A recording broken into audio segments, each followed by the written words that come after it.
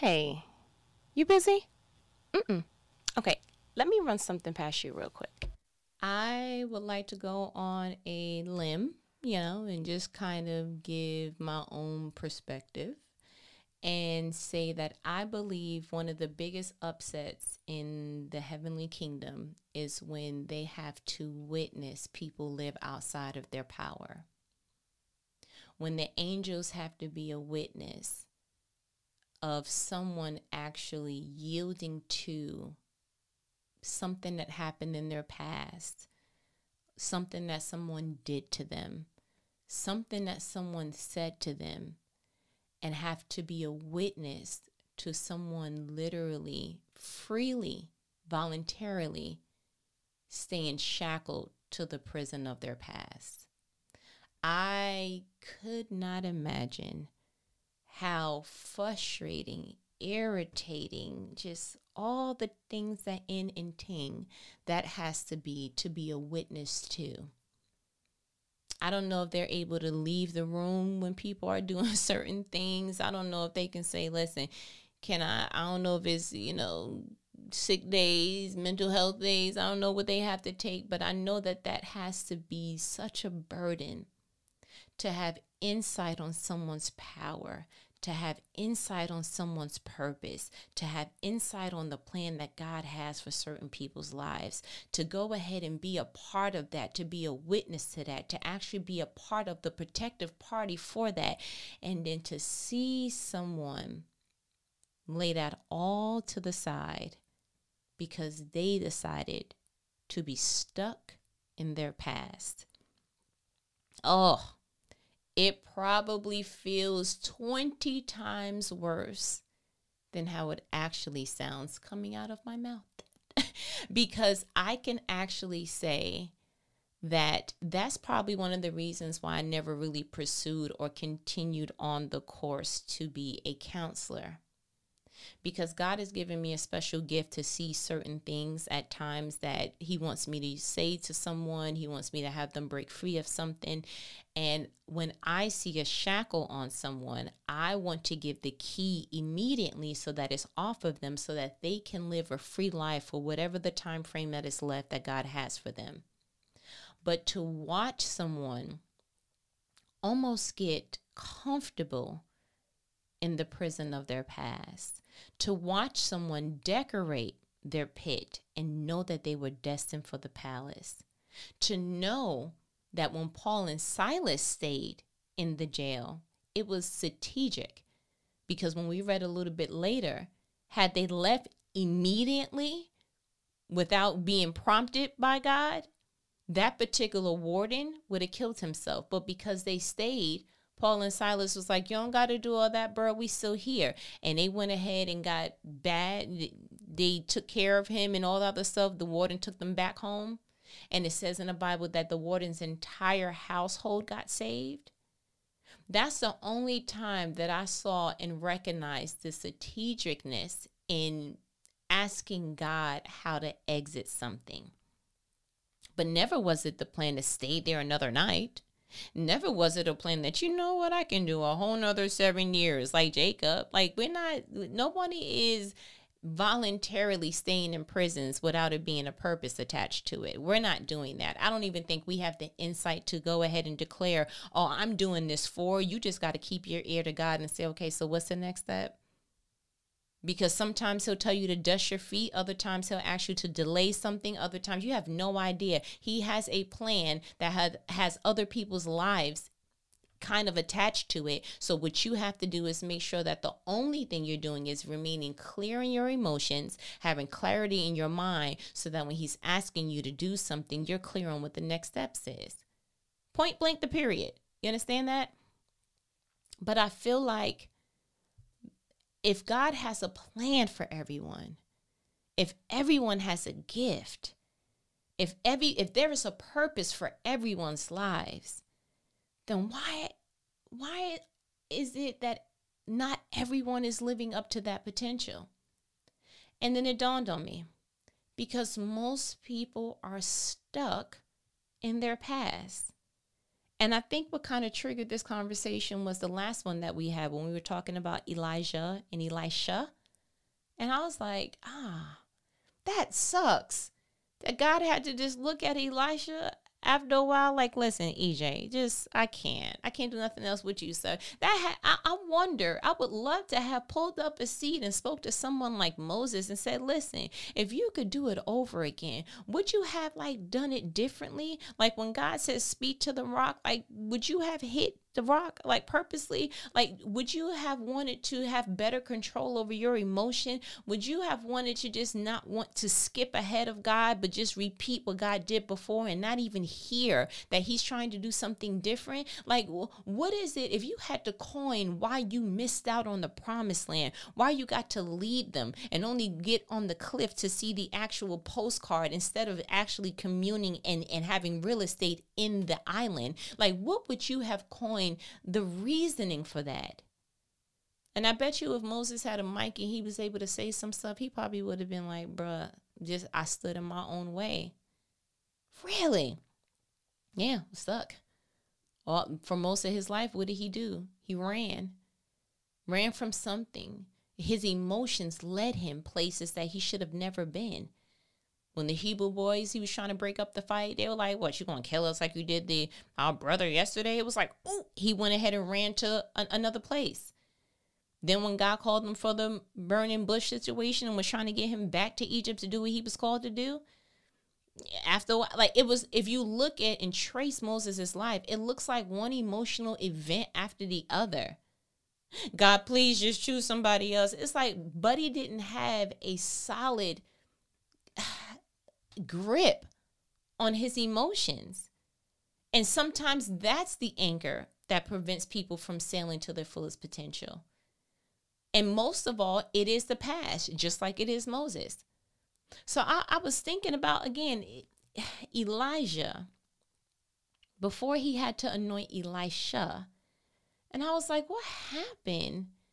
It kind of made me sad. I was like, this is the same Elijah, EJ, that was like, yo, it's not going to rain, no dew, no mist, no nothing until I say so.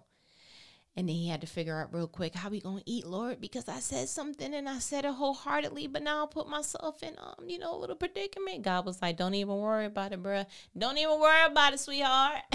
Go ahead and go to the brook. I got some ravens. They're going to do what it needs to be done. I got you. I'm supporting everything that you're doing. I see the work that you're doing. You heavy in them streets. You banging out for the kingdom. Like, I see you, bruh. I see you, EJ. Now let's go. And then eventually the brook dried up.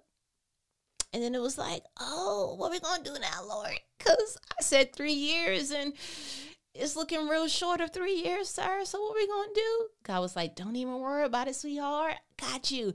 There's a woman, right? She getting ready to bake a cake. She thinks she's going to bake a cake for her and her son and they're going to die. Not even.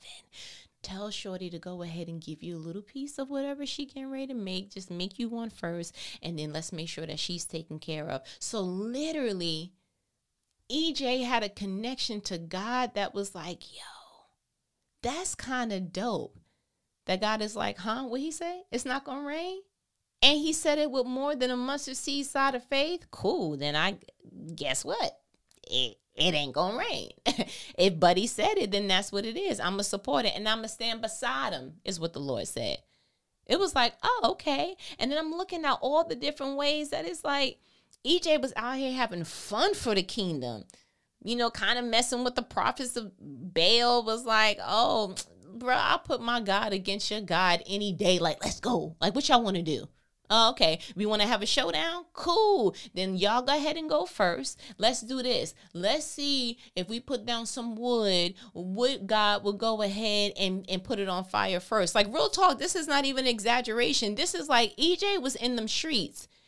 He was truly like, listen, we getting ready to, we not playing like this game. If you really start looking at First Kings, let me see, the first time that he went ahead and said the thing about the water, I think it was around maybe 12 or so. But if you start reading closer to 17, you like, yo, Buddy was in the he was not being the play. Do you understand? Matter of fact, no, the thing with the water was 1 Kings 17. He was like, as surely as the Lord lives, the God of Israel lives, the God I serve, there will be no dew or rain during the next few years until I give the word. Okay, EJ, let's go. Like, don't hype me up. Please don't get me hype. I'm hype. Write my name in ice. You understand? And then the thing with the widow was the same thing in 1 Kings 17. Like, he really has some clout in these streets. And then go ahead and start looking at the other things that he was doing in verse 18, still 1 Kings. He was like, listen, he was making them prophets of Baal. He was making them folks hurt. He was like, I'm getting ready to show y'all now that my God don't play games. He even was like, yo, matter of fact, just so I can make it an unfair, fair fight, go ahead and put some water on the wood that y'all claiming Baal's going to do something. And then watch. And then when he called down fire from heaven, like, God not only got the wood on fire, he killed the prophets of Baal. Like, he was really doing some stuff. It was like, oh, okay. EJ was nothing to fool with. Do you understand? And this is why I did all that buildup, because I couldn't imagine turning to the next chapter, 1 Kings chapter 19, and seeing EJ demolished by a word. This can't be the same person. Like, what happened? So real quick, 1 Kings chapter 19, I read in the NLT version. Let's go ahead and hear what happens after the whole thing with the Baal prophets, and he was killing like 450 plus. Like, it was a lot going on. Verse 1. When Ahab got home, he told Jezebel, who she was over there in the Baal prophet camp. She was supposed to be one of the higher ups, but we're not even going to talk about that. He told Jezebel everything Elijah had done, including the way he had killed all the prophets of Baal. 2.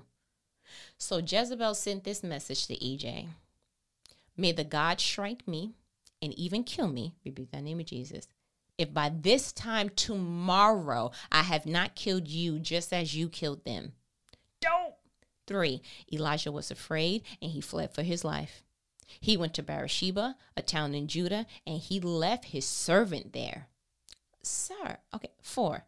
Then he went on alone into the wilderness, traveling all day. He sat under a solitary broom tree and prayed that he might die.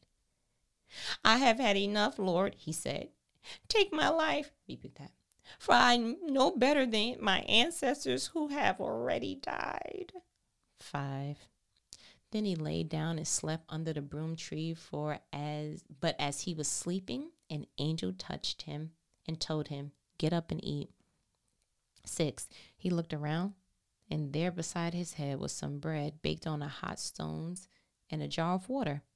So he ate and drank and lay down again. 7.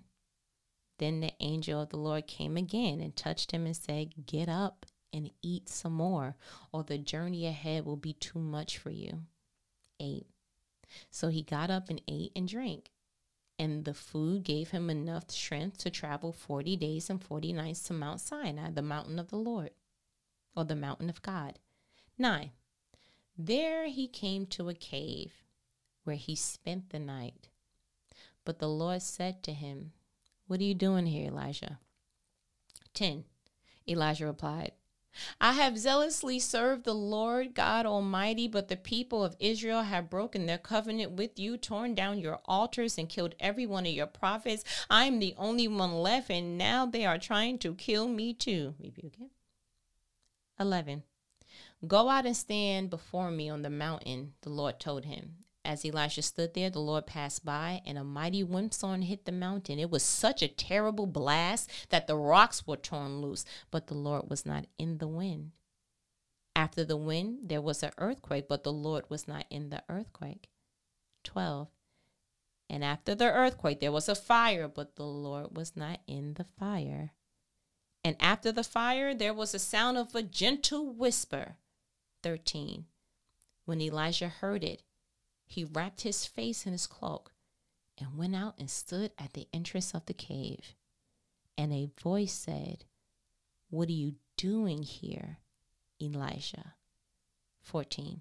He replied again, I have zealously served the Lord God Almighty, but the people of Israel have broken their covenant with you, torn down your altars, and killed every one of your prophets. I am the only one left, and now they are trying to kill me too. Rebuke that. 15. Then the Lord told him, go back the same way you came and travel to the wilderness of Damascus. Where you arrive there, anoint Hazael to be king of Aram. 16. Then anoint Jeru, grandson of Nishmi, to be the king of Israel, and anoint Elisha, son of Shaphat, from the town of Abel Meholah, to replace you as my prophet. Pause. Whoa. I'm sorry, but the whoa, sir, you know how you can, this, I'm like, EJ, that's you? Hold on, that can't be the same EJ that was like super muscly in the other chapters before. That cannot be the same EJ that was like, oh, what happened to your prophet? Is he in the restroom? You was clowning on folks. That can't be the same EJ that was like, look, I'm getting ready to give a word so ignorant that God's gonna have to be like, oh, okay, I back him. I'm sorry, he said 3 years. Angel, make sure it don't rain for 3 years. Like, that can't be the same EJ. EJ, is that you? Elijah, that's you? Time out, sir. What happened? And I think that's why God asked him, what are you doing here? What happened? I'm sorry. What happened? Like, I didn't even get a clue. But when we go and look at how this chapter starts off, Jezebel's what happened. Jezebel scared this man to a point that her words superseded the power that he knew he had. Her words superseded the power and the connection that he knew for God to have. How did another person's words drive another person to a cave so deep that God couldn't even call him out of it? Elijah, is that you? And the craziest thing about it for me, not even gonna hold you, is that going back to verse 1, when Ahab got home, he told Jezebel everything Elijah had done, including the way he had killed all the prophets of Baal. 2. So Jezebel sent this message out to EJ. May the God strike her or even kill her if by this time tomorrow she has not killed him as he has killed the prophets of Baal. Time out. So what's her timestamp? What's her timestamp, church? Her timestamp was by this time tomorrow. But wait a minute. When I look at that, and I read verse 8, it says, so he got up and he ate and he drank after the angel told him. And the food gave him enough strength to travel for 40 days and 40 nights to Mount Sinai, the mountain of the God. Huh? So, Shorty said tomorrow, right? Hold on, bro. She said tomorrow, right? Wait, she said tomorrow. Yeah, everybody's agree. She said tomorrow. We now 39 days plus? What happened? Oh, so her words are not even what's driving no more. It's fear. It's fear of what she could do. It's fear of what could possibly happen. It's fear on what the outcome could be. But you never stop to get a reality check. If she was going to do it, she would have done it already. We already dismantled her prophet of Baal. He's not even real. The chapter beforehand, we already saw they couldn't even call him to put fire on the wood. Baal doesn't exist. And so if she's saying like, yo, I'm going to do something tomorrow and all this other stuff, and we 39 days plus, then we actually got to call her bluff, don't we? Like somebody look at you and go 3 o'clock and you and me, I'm going to beat you up on the playground. And now it's 10 o'clock. We got to kind of look at like maybe they meant another 3 o'clock. But if we several days after 3 o'clock, bro, you scared. You probably scared too. You can't fight. I ain't going to hold you. Nobody's chasing you, EJ. Nobody sent a message like, oh, thank God we caught up with you. Listen, Jezebel says she's running late. right? Because she had to do her eyebrows and get her lashes done. And her lash tech is like outrageous with the time frames, like always late. Not gonna hold you, but she said not to worry. She remembers what she said 40 days ago, and yeah, she wants to let you know that she updated the plan to 60 days. So by 60 days, she's gonna kill you. Nobody's coming to give you an update. Nobody's coming to tell you that this word is still true. I don't even think people even remember what was going to happen. They probably still crying over all the prophets of Baal that you killed the chapter beforehand, sir. So at this point, we have to just assume you stuck in the past. A past that nobody else is living in. A past that nobody else remembers but you. That nobody else is letting chase them but you. You allowed a past to chase you to the point that people don't even remember it anymore. The only thing that they're probably really remembering is, dang, you remember that one time EJ killed all them prophets that one time? And you walked away not even remembering that. You're remembering what a woman said she was going to do 39 days past the time she said she was going to do it. Can we call her bluff now? If the enemy was going to do what he said and was tormenting you in your head to think that he was going to do, he would have done it already. You're never going to be able to blah, blah, blah. I mean, I'm sorry. That song is still playing in your head. Nobody's going to want you. And nobody. But if you really stopped and said, wait a minute, can we get a reality check? You'll start to see you stuck somewhere he's not even at no more. He just went ahead and put a song on, put a loop on for a couple of years, hoping that you didn't get strength enough to just leave the room or change the song. It's like at this point, you have to go ahead and see that your emotions got attached to a word that's not even true anymore. Your emotions got attached to a phrase that's not even true anymore. Your emotions got attached to a place and people aren't even there anymore. You're stuck in a past that doesn't exist anymore.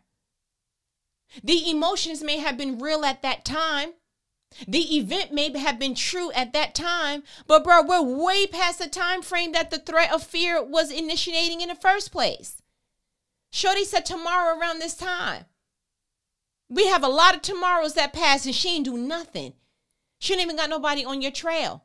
Who you running from? That's why God had to look around like, let me,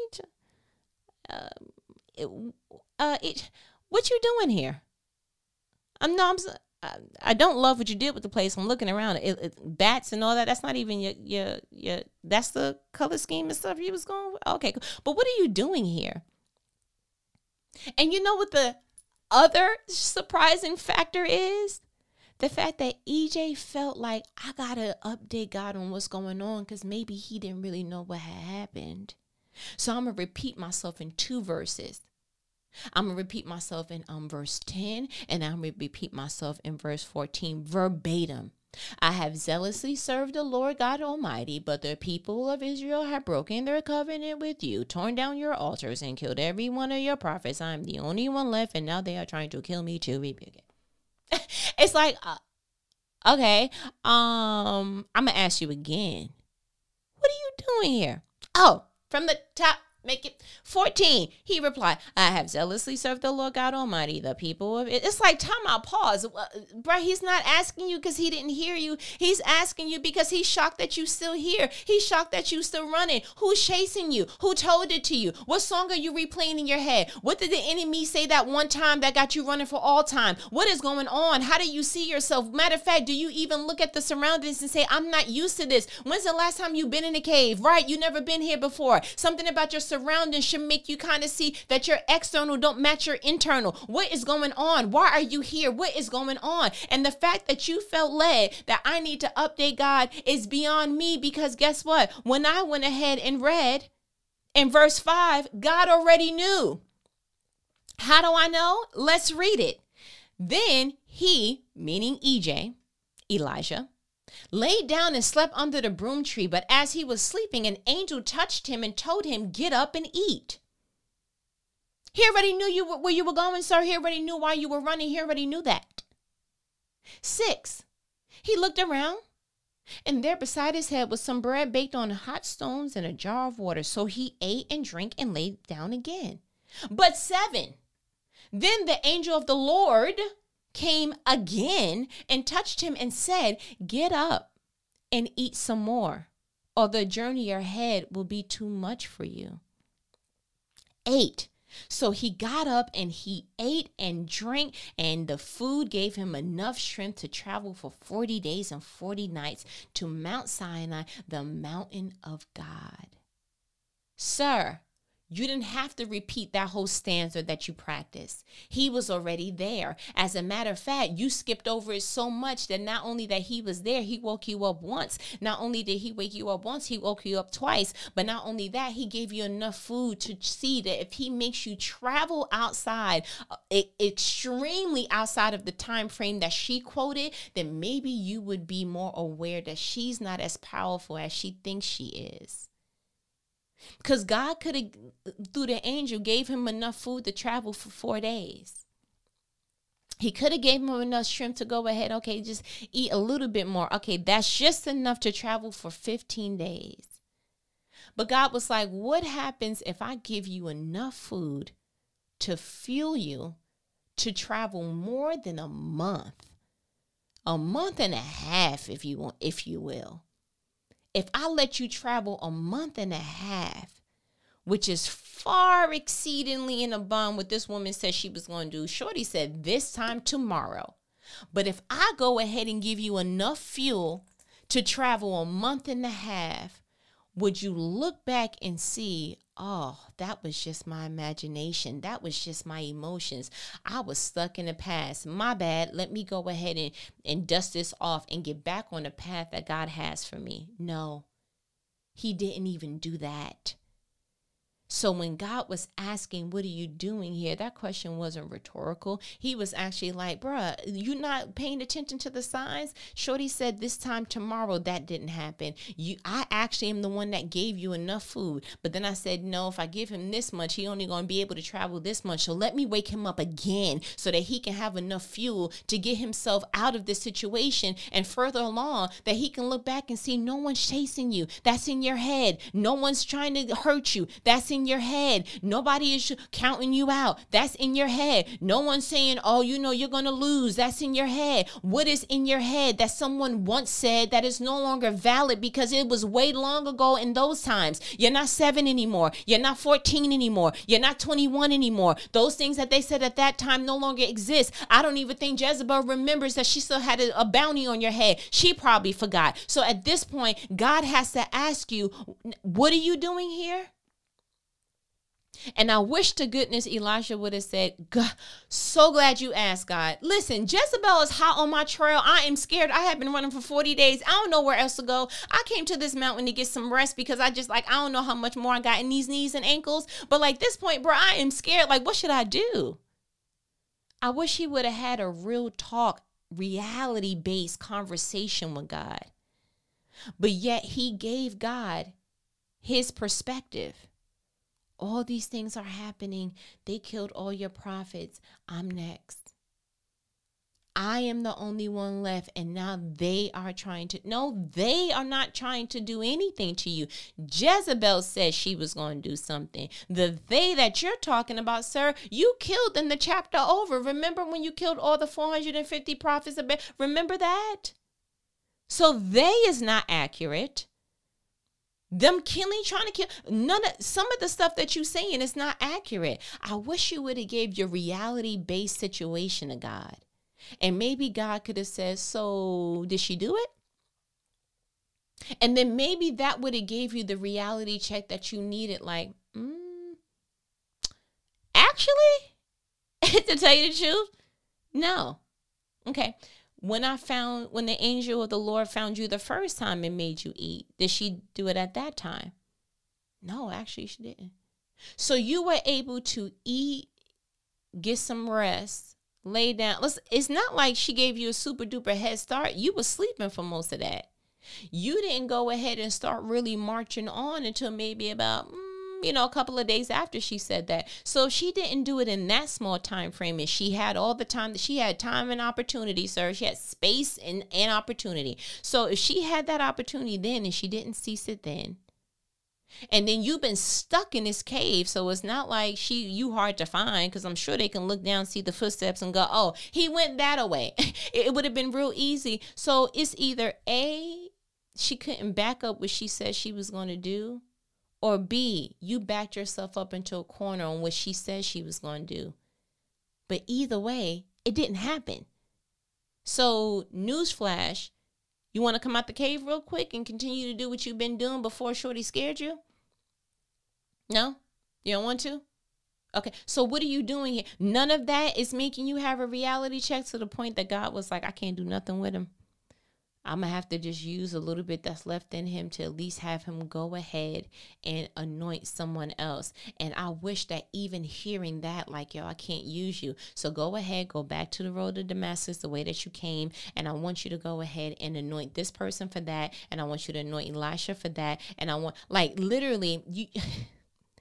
Listen to, like, you got to hear this. Verse 15 says, then the Lord told him, go back the same way you came and travel to the wilderness of Damascus, where you will arrive there, anoint Hazael to be king of Aram. Sorry, sir. I'm sorry. What did you say? I said, go back the same way you came and travel to the wilderness of Damascus. Hold on. You said what? Go back the same way you came. But sir, he was running from Jezebel, but she not chasing him. But why you making him go back the same way? Because she not chasing him. But sir, why wouldn't you have him take a whole nother route? It's like you want him to get killed. She's not chasing him. I'm sorry. So how come you didn't give him, like, you know, maybe some steps that wouldn't be the same steps that he took? Because God is not afraid of what you're afraid of. God is not stuck in the places that you're stuck in. He's like, yo, I'm even going to show you and maybe try to get to you to see that nobody's chasing you. I'm going to do it to the point that I'm going to make you travel the same way you came.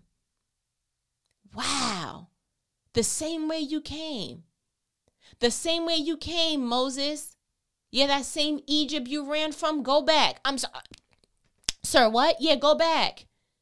Because you ran all the way over here. You created a whole new family. You created a whole new system over here. You got everything working according to what makes you feel comfortable. And because you think that somebody's chasing you. You think that, oh no, they're going to kill me too. And it did say that when word got back to Pharaoh that he did what he did. He did want to kill him. But you know what? He's not chasing you no more. He don't have that power anymore. So what I'm going to go ahead and do is I'm going to have you go to the same place that you ran from. Go back, Moses. Go back to Egypt. Got anybody? Go back to Egypt, Moses. EJ, Elijah, go back the same way you came. Yep, through the wilderness, through the tree, all the other ways that you, the same 40 days that it took. Go back there, and I need you to go back to anoint somebody else. And I wish that through that, he would have snapped out of it like, time out. Nobody's chasing me. Time out. My mother's not here to harm me anymore. Time out. My father can't do that to me anymore. I don't have to defend myself against men and because of what I don't have to do that anymore. Time out. This is not the same supervisor. The supervisor's not here anymore. Hold on. This is not even the same company. Why am I still feeling the chip on my shoulder from the prior company? Time out. I'm not even in that tax bracket anymore. Why am I still having a scarcity mindset? Like with money, how come I see money that way? Time out. I'm not even that little girl that chooses wrong anymore. How come I don't trust myself anymore? Time out. I wish when God brought him back to the same way that he came, that he would have got a reality check about himself. And remembered, I'm powerful. I'm the same one that said it's not going to rain, so it didn't rain for 3 years. I'm powerful. I'm the same one that God backed up like, oh, you said put water on the wood and still put fire on it? I got you. I'm powerful. I'm the same one that told the widow, nah, make me something first, and now she don't ever have to go hungry again. I'm powerful. I wish he would have remembered that. But we look a lot like EJ. We look a lot like him. We don't remember.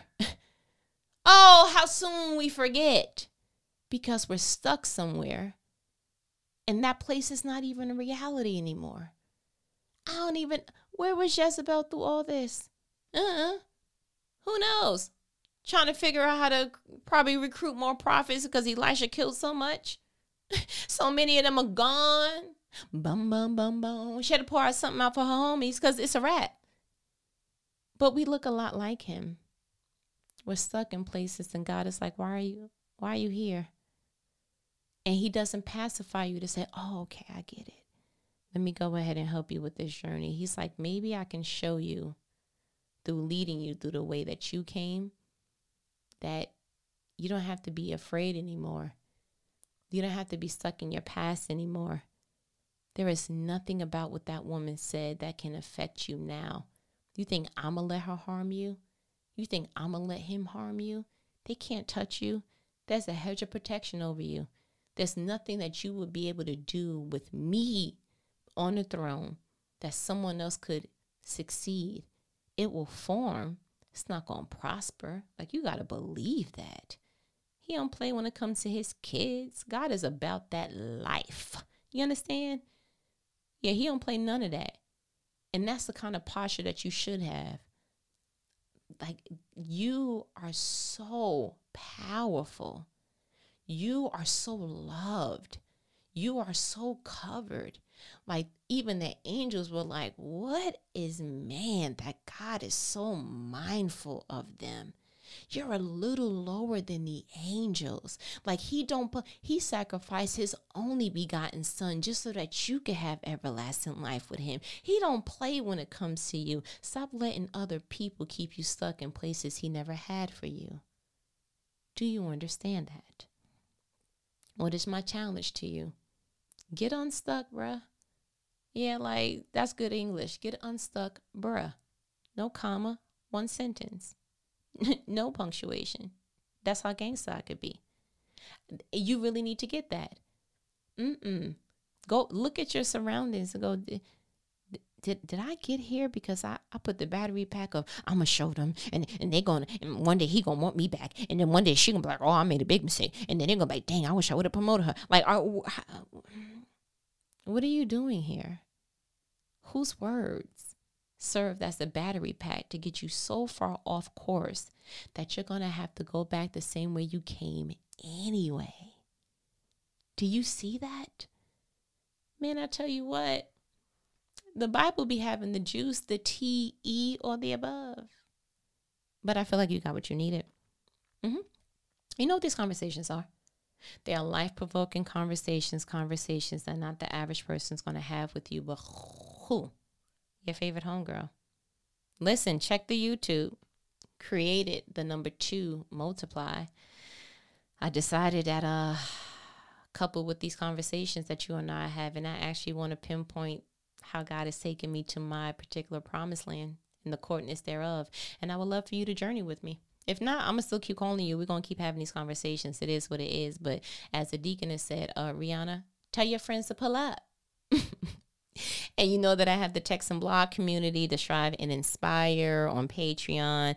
And then you know that for all the things that are being the things created to the number multiply.com is why I'm doing all the things with this particular jar called Oil of Encouragement. I'm excited. I'm excited for the revelation. I'm excited for everything that God is doing through me. But most importantly, I'm excited what God is doing to you, because these conversations are not by happenstance. They are not a coincidence. There is no such thing. God is strategic and he means business about you, because he got a plan for you that he needs to have done. Literally, there's nothing else to it. He has a plan for you. Read you some Jeremiah 29:11 and see if I'm not telling the truth. That's Bible, okay? Scripture, okay? But listen, I'm going to go ahead and let me go. I feel like my stomach is growling, and I don't know if it's a mountain lion or if that's my stomach, but I'm going to go figure it out. So we talk later, okay? All right, later.